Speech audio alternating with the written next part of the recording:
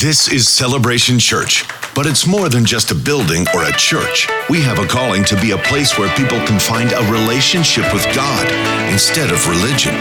A place where freedom is found and acceptance given, and every person can discover their purpose and experience the kind of fulfillment only God can give. Together we will raise, lead, and empower a generation to change the world. Here, Jesus is famous, and all the glory goes to God. This is Celebration. This is our family. Welcome home.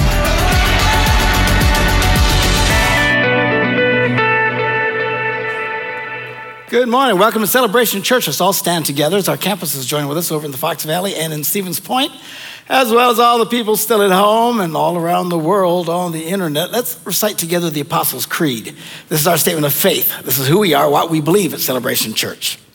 We believe in God, the Father Almighty, the creator of heaven and earth. We believe in Jesus Christ, his only Son, our Lord, who for us and for our salvation was conceived by the Holy Spirit, born of the Virgin Mary, suffered under Pontius Pilate, was crucified, died, and was buried. He descended to the dead, and on the third day he rose again. He ascended into heaven and is seated at the right hand of the Father. He will come again to judge the living and the dead, and his kingdom will have no end. We believe in the Holy Spirit, the holy Christian church, the fellowship of believers, the forgiveness of sins, the resurrection of the body, and the life everlasting. Amen. You may be seated. Good to have you with us this morning at Celebration Church. Before we go any further in our service, we want to pause to take our offering. Several ways you can give online. Many people have signed up for recurrent giving, which then just often happens automatically, which is very helpful for the budgeting purposes. But others give when you're at our various campuses on the way out. There'll be buckets and stuff. If you want to put a check or cash in there, do so. Or a lot of people can give by texting, which is what I do. The way that works, you can get your phone out, and you're going to send a message to this number, 77977. There it is.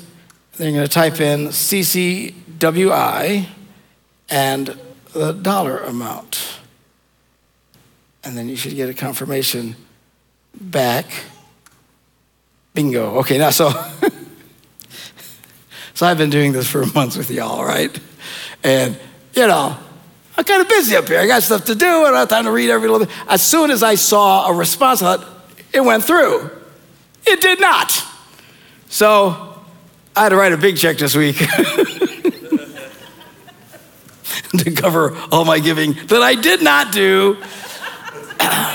Like, oh man, it's one thing to give a little at a time.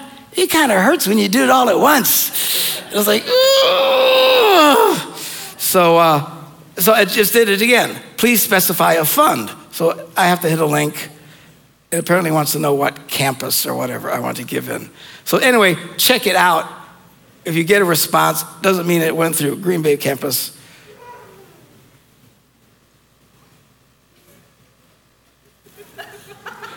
Ta-da! Thanks, you've actually given money. All right. That was creepy. Anyway, I gotta wait until the end of the year, man. I was thinking, I'm doing pretty good. Got a little extra money, not expecting, because I ain't giving any money away. Dang. But you want to do it, because I want to be blessed. Give and it shall be given to you, the Bible says. Starting not next week, but the week after, we are going to be returning to normal communion service. Yes. As you know, I hate those little things we've been handing out. We've been doing it because of the pandemic. The CDC now says the chances of this spreading from a surface is extremely unlikely. The chance of 1 in 10,000. So what we're going to do is, instead of handing you a little cup thing, when you come in 2 weeks, we're going to be handing you at our campuses a little wipe thing. All right, so then what we're going to do is before we take communion, ask everybody to open it up.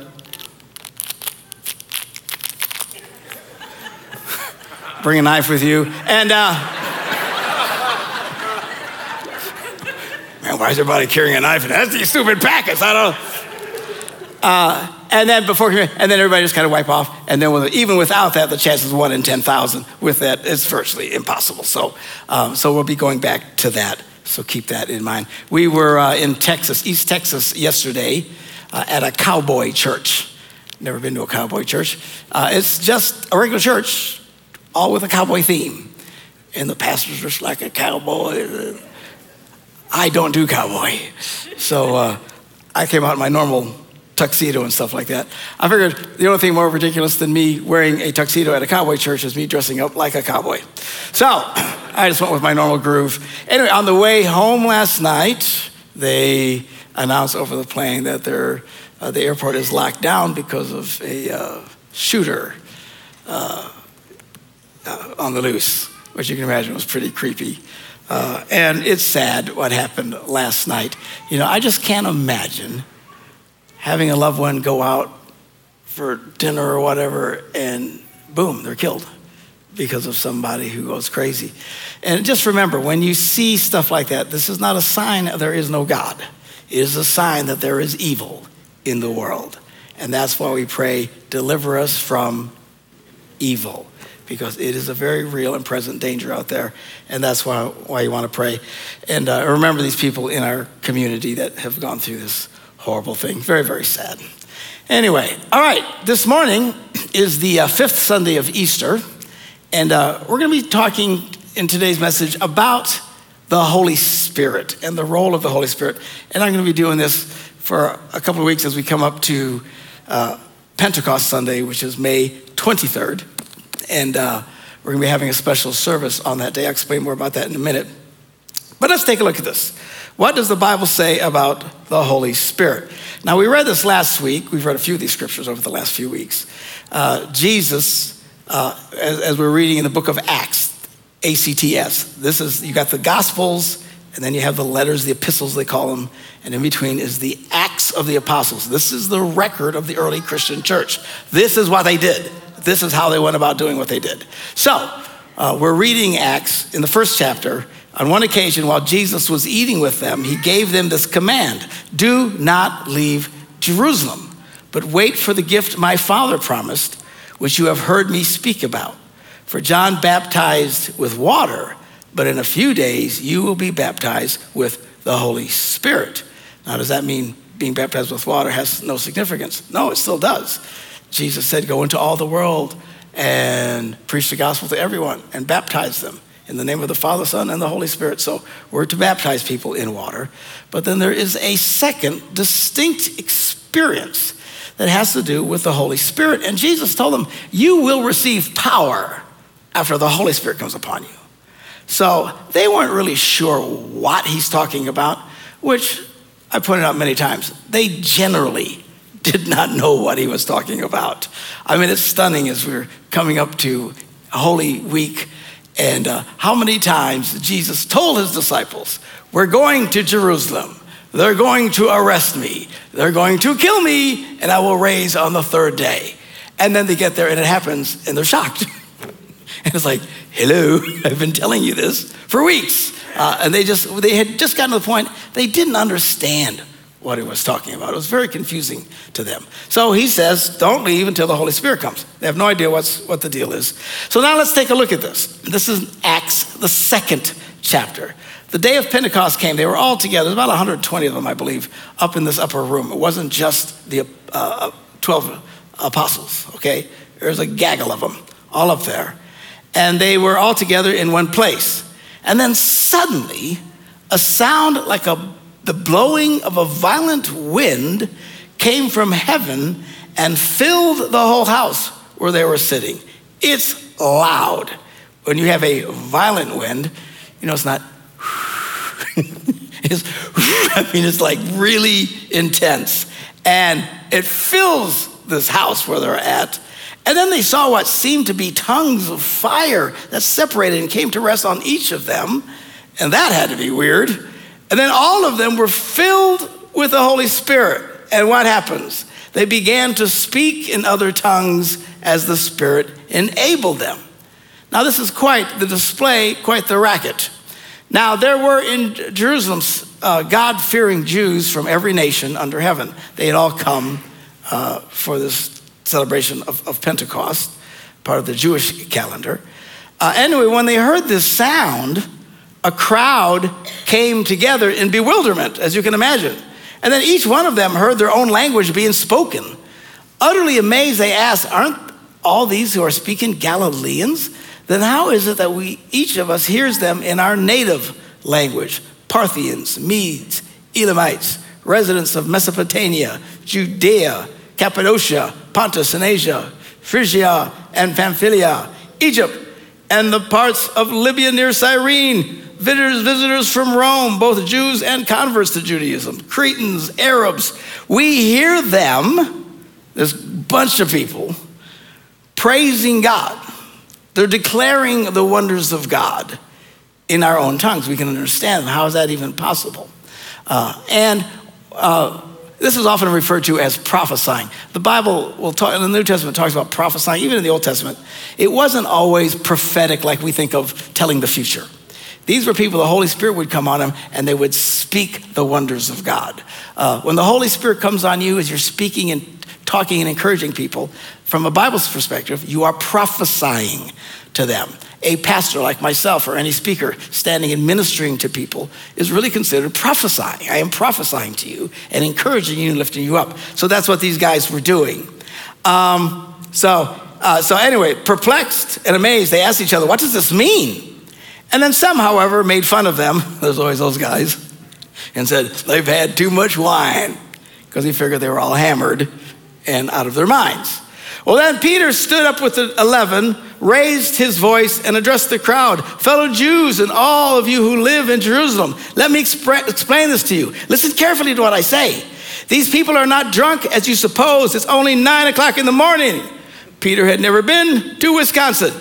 And so, new experience for them. And she says, no, this is what was spoken by the prophet Joel. Now, he starts to quote a verse of scripture they all had known. You have to remember, these guys didn't have Bibles like we have. And they certainly didn't have them on screens or anything like that. They had scrolls. They weren't commonly available to people.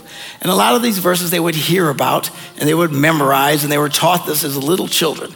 And there was this one prophecy by this prophet Joel, who was speaking in terms of the future, and he was speaking of a time when the Spirit of God would come on everybody. And I'm sure when they read this back in those days, they kind of, how is this even possible? Because what we saw throughout the Bible is the Holy Spirit would come on specific people, some king or some prophet or some amazing thing would happen.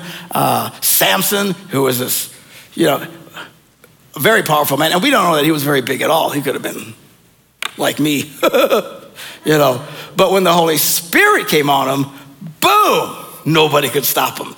So we would see these examples. But then this prophet says, listen, there's a day coming when everything's going to change. And the Spirit of God is going to be on everybody. And he starts to quote this. He says, in the last days, God says, I will pour out my Spirit on all people. Again, they were familiar with this verse. You guys know about this. It said, your sons and your daughters will prophesy. Your young men will see visions. Your old men will dream dreams. They are going to have spiritual encounters. Everybody is going to be able to experience this. Even on my servants, both men and women. Now this is radical because in that culture, servants were nothing and they expected nothing and were given pretty much nothing.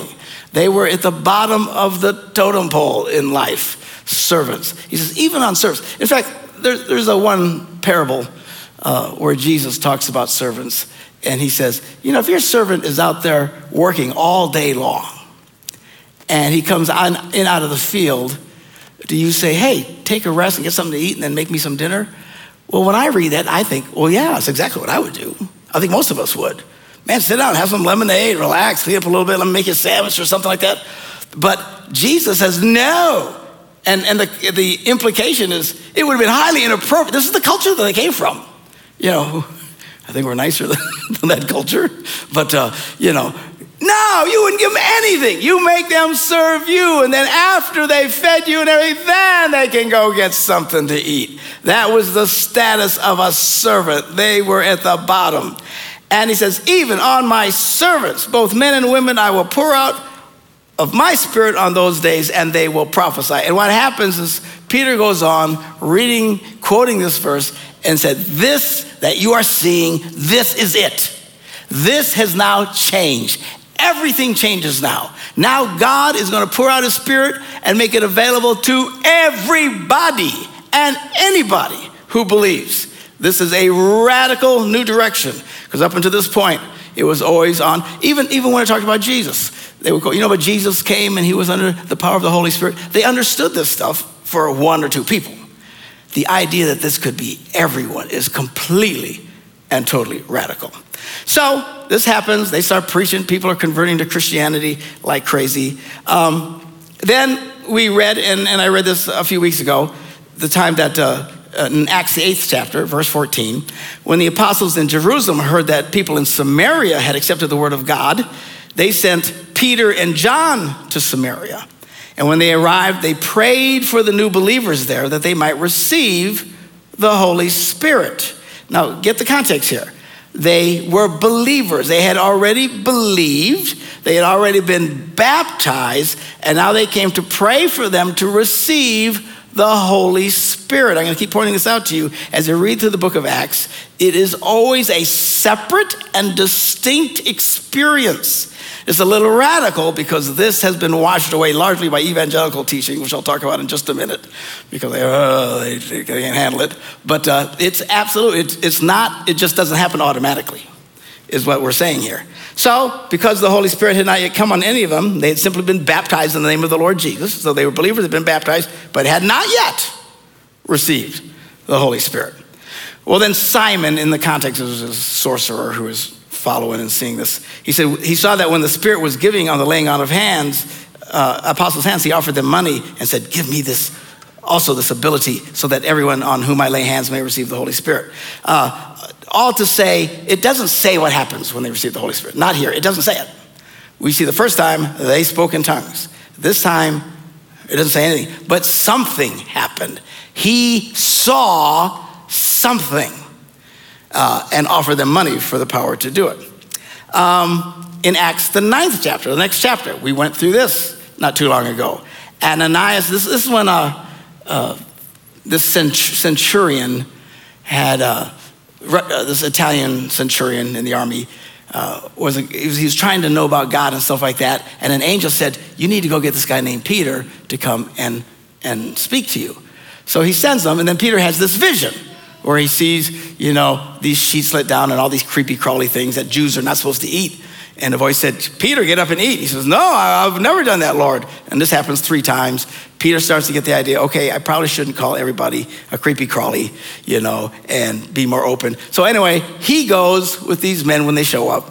First thing he says when he gets there is, I shouldn't be here talking to you people, which is highly insulting, okay? But that was the culture of the day. The Jews had nothing to do with people that were not Jewish. They would limit it as much as humanly possible. I shouldn't even be here talking to you guys. What do you want?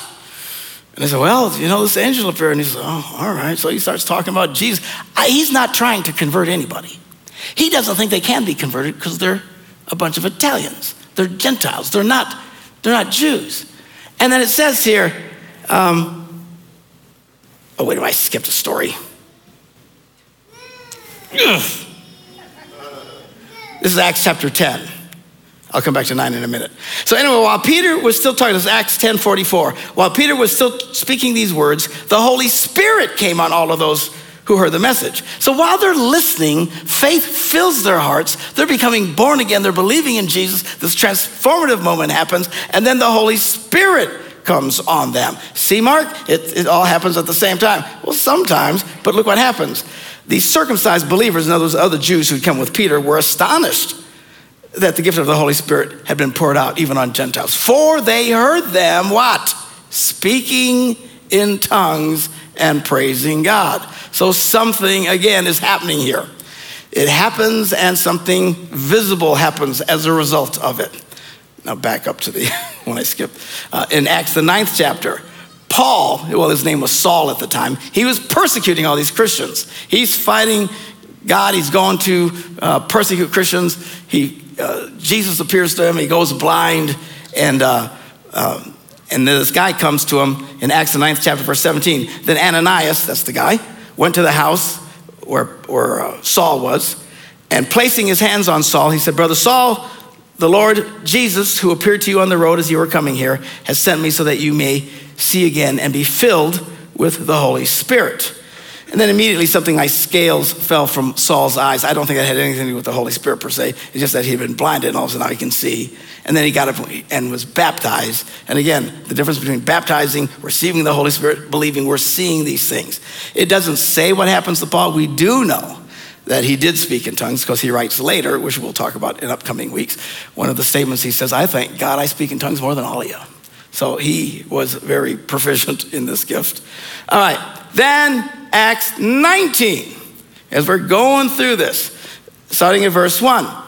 While Apollos, which was another preacher of the day, was at Corinth, Paul took the road through the interior and arrived at Ephesus. There he found some disciples. How nice, here's some believers. He says, hey, have you guys received the Holy Spirit when you believed? And they said, no. We have not even heard that there is a Holy Spirit. Now, I have to understand this. What is taught mostly in evangelical circles is once you believe Jesus, that's when you receive the Holy Spirit. And you can see here, according to Acts, this is not what is happening. So it's a separate thing. He says, well, we didn't even hear about a Holy Spirit. He says, well, what baptism did you receive? They said, John. They were baptized by John the Baptist. And Paul said, well, John's baptism was a baptism of repentance. He told people to believe in the one coming after him, that is in Jesus. On hearing this, they were baptized in the name of the Lord Jesus. So now they have a Christian baptism. And then a separate experience when Paul placed his hands on them, the Holy Spirit came on them and they spoke in tongues and prophesied. What am I doing? I'm trying to show you this thing about receiving the Holy Spirit is a separate and distinct experience. Sometimes it happens spontaneously. Sometimes it happens because a prophet or a apostle or something would come and lay hands on them, or someone else would pray for them. But clearly, you really have to stretch it to come up with the idea that no, this just happens when you believe in Jesus. Well, you say, well, a part of the Holy Spirit has to come in your heart when you believe. That's what's, and I would agree with that. But this baptism of the Holy Spirit is always described as a separate and distinct experience. Now, Celebration churches, we're a convergent church. We mix the three streams of Christianity, evangelical, charismatic, and liturgical. We kind of blend it together. Hope you like our blend. Anyway, and convergent, they all do it a little bit differently and stuff. It's not really controlled by anybody. And we try to take, what we hope is the best of these and filter out some of the worst. Now, evangelicals, like I said, tend to believe that you are filled with the Holy Spirit when you become a Christian. And they point to the fact they believe that all of that was supposed to stop at some point. They get this from 1 Corinthians, the 13th chapter at verse 8. Love never ends, but for prophecies, they will come to an end. See, Mark, it's going to come to an end. As for tongues, they will cease. See, Mark, it says it will stop. We'll keep reading, buckwheat. As for knowledge, it will come to an end. And I'm pretty sure they all still have their Bible colleges and Bible studies, and the knowledge has not come to an end. They just for some reason don't like this thing. Although it's starting to change even among staunch evangelicals. More and more are being open to this experience. And the more they study the scriptures, they see this. What he's talking about is heaven. Everything's going to change. Because then he says, for now we see in a mirror dimly. And that's the Christian experience, right? We're kind of going around, can't quite tell what's going on, and just, it's by faith, He says, but a time is coming. Well, we will see face to face. Now I know only in part, then I will know fully. The context he's talking about is when you get to heaven. You're not going to need tongues and miracles and prophecies, any of these things, or knowledge, because we will be fully known when we get to heaven. So this idea that this verse means that they were saying this should stop, and then they say, well, it was supposed to stop, The King James Version says, when the perfect has come. Virtually no other translation says that, but most evangelicals hardcore hang on to the King James Version. And they say, well, that's when they finally got the Bible, that was perfect. And that's why I should stop now. Again, that's not what he's talking about. And even with the Bible, I don't know about you, have you noticed things are still not perfect? Even the translations all aren't agreeing with each other.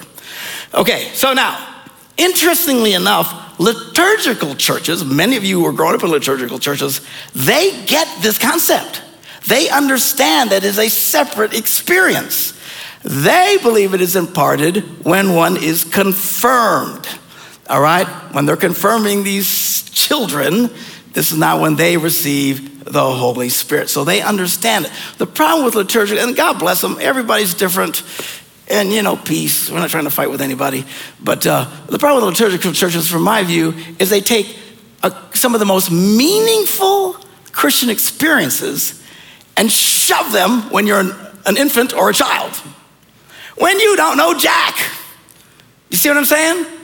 Baptism when you're an infant? An infant doesn't know anything. Being confirmed to receive the Holy Spirit, how old do we get confirmed? 8 years old, have no idea, And they don't know. They're just doing what everybody's telling them to do. These were adult experiences that people mixed with faith, and they stepped out. So interestingly enough, even though evangelicals kind of fight it, even the liturgical people admit and acknowledge, yes, of course, it was a separate experience. Again, the problem with them is they tend to just shove it all real early when it doesn't mean anything to anybody, which I just think is really odd. Anyway, then finally, the charismatics. They get this clearly. That's why they're called charismatics. They understand this as being a separate experience. So you got the charismatics and their more extreme cousins, the Pentecostals. I was thinking this morning, there was my son-in-law Ross. He was he was talking to some church or something like that, and he was going to perform the ceremony or something. And they said, well, what denomination are you? But the church we were in wasn't really a denomination. It would be charismatic, but he couldn't think of the word charismatic. And the only word that tried to come into his head was Pentecostal. And he said, no, I'm a Pentatestical.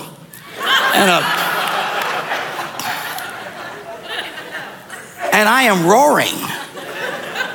He says, what? I said, Ross, you just told him you have 5 testicles. It's not Pentatestical, Pentecostal. Oh man. Anyway, very funny. And that has nothing to do with anything I'm saying. Anyway,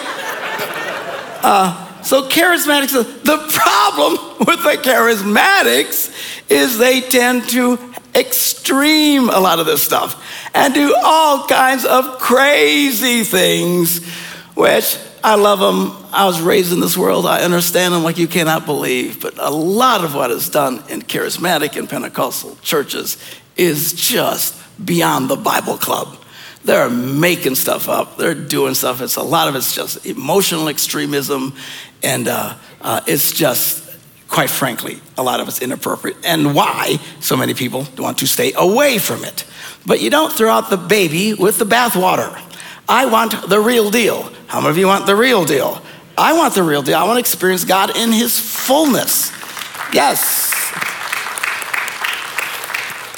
So, for example, there are people who print false dollars. I still like my dollars. And if you don't like yours, you can give them to me, all right? But just because there's counterfeits don't mean you get rid of the real thing. That's what I'm talking about. So, all this to say, of the 3 streams, the one that I think that we have neglected the most has been the charismatic experience, the Holy Spirit part of this stream. And something that we were going to start dealing with last year, but then this pandemic kicked in, and now we're here, and we're all coming back out of it. So, on May 23rd, Bishop Sean Yost, many of you will remember him from, not last year, but last year when he came and did the Ash Wednesday service for us. Great guy. I've been spending a lot of time with him down there and working on some projects together.